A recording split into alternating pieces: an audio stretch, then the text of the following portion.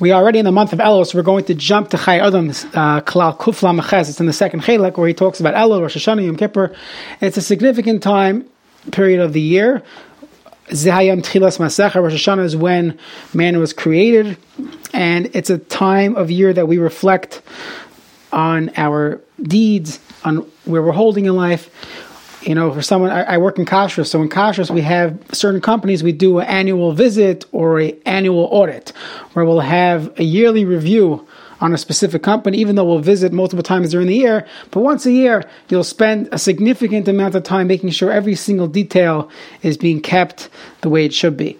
So the Sifri writes in Parshas Nasa that one of the gifts of Chodesh Elul is that when a person is brought to a din Torah, we'll use contemporary terms. When you go to court, when the case gets to court, it's much more difficult to predict the outcome.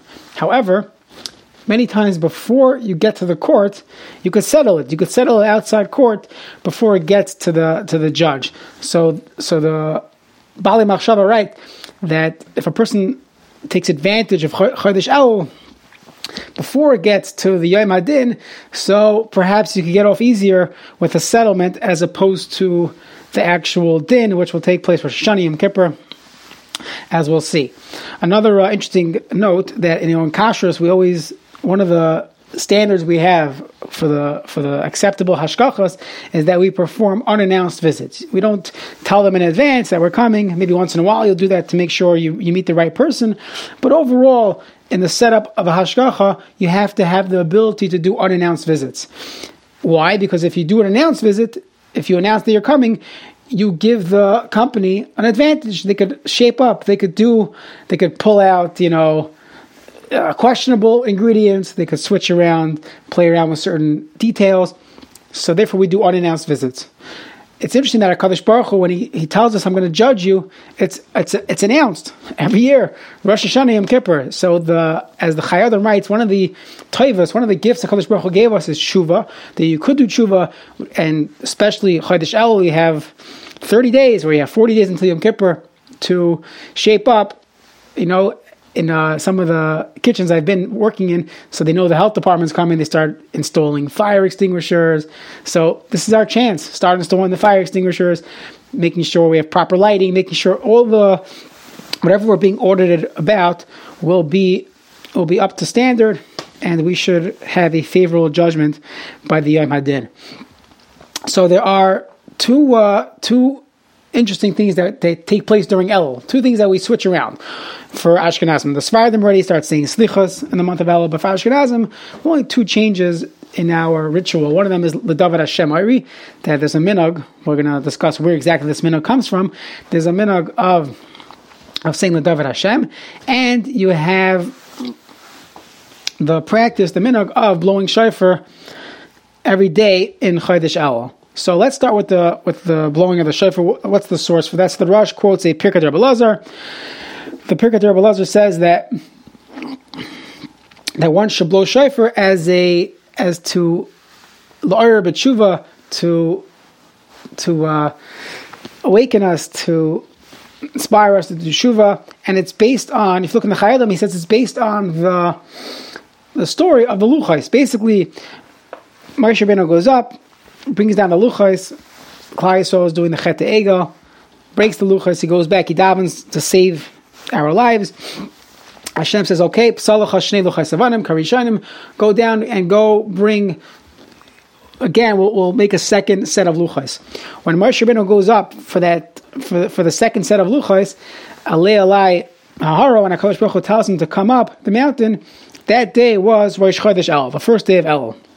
So on that day, the Yidden blew shofar, the Chai Adam writes, and it was a moment of a tshuva process where HaKadosh Baruch Hu was going to forgive us. The ultimate forgiveness was on Yom Kippur. Salachti kidvarecha. So these 40 days are leading up to Yom Kippur. So therefore, the Chai Adam writes that a person that we should blow shofar. He says this Chodesh Elul as a zecher, as a remembering of those days of tshuva, where Moshe Rabbeinu goes up to Har Sinai to get the second set of luchos. Now, if that's the only reason, it's interesting because if this was the reason, so then all 40 days you should blow a shofar. We do not blow a shofar during Chodesh Tishra. We only blow it during davening, during Chodesh Elul, in the month of Elul. We don't blow it during the Aseret Tshuva. But there are other reasons brought down why we blow shofar. The primary reason is l'oirham l'tshuva, to awaken people to do tshuva. Additionally, the Torah brings down perhaps is la'arviv hasatan, to confuse the satan so he won't know when Rosh Hashanah is. We'll dig into this a little bit deeper when we get to the halachas of Erev Rosh Hashanah, where we do not blow the shofar in order to be ma'ar, and in order to be ma'arviv hasatan, in order to confuse the satan. Okay, now when do we blow the shofar? When do you blow shofar on? During Elul. So some of the Sfaradim who are already saying Slichos, they blow shofar during Slichos. Either they do it during Hashem Karacham Achanon, or by Tachanun. They have different minhagim of when the Sfaradim will blow shofar. Ashkenazim, so we blow shofar usually after davening, or sometime around the Davar Hashem Ari, which we'll get to why exactly we say it. But the minhag is to blow it once a day. Now, there's a question exactly what to blow. So the classic minhag is to blow tekiah, shvarim, trua, tekiah, the regular one set of 10 sounds really is, tekiah, shvarim, trua, tekiah. Sorry, not 10. Sorry, one set of 4. Those 4 sounds, that's what we do in order to fulfill this minhag. There are certain rebbes that will blow a full set, which would be 10 sounds, right? Tekiah, shvarim, trua, tekiah, and tekiah, trua, tekiah, all those different sounds, they'll blow a full set in order to prepare themselves for Yom Tov, or to say that this is part of the minhag of blowing shofar. But the minhag in Klal Yisrael is tekiah, shvarim, trua, tekiah, that's it. If a person missed the tekiyas, there is no Indian really brought down to go look for it. The minhag was to blow it, in shul, after davening. I don't think there's a minhag of a yachid to blow it. It was a minhag b'tzibur to l'oirham l'tshuva. Let's get into the discussion of the Davar Hashem Ari. So in the Davar Hashem Ari is a regular kapitel Tehillim. So what's the source to say this? So if you look around, you're not going to find a very early source. The truth is the Chai Adam doesn't even mention it. It's in Klal Kuf Lamed, doesn't mention anything about the Davar Hashem Ari. The first source in the Halacha Sefer really is the Mateh Ephraim, and the Kitzur Shulchan Aruch quotes the Mateh Ephraim. If you want to get into the history of it, Dr. Shneur Lyman, the famous historian, has a lecture on this on yutorah.org. Maybe I'll put out a link. He quotes some Sfarim in the early 1700s, the Sefer Shem Tov Katan, the Sefer Zechira, the Chendas Yamim. They bring down this minhag of saying Davar Hashem Ari. Very interesting stories there of why some Hasidim do not say L'David even until this day, based on some of the stories brought down in the Sefer Chendas Yamim. If you want to look into it, so Dr. Shneur Lyman takes you on a journey, history, Hasidus, L'David Hashem Ari, some dreams, some stories, interesting 40-minute lecture. Okay, so why do we say it?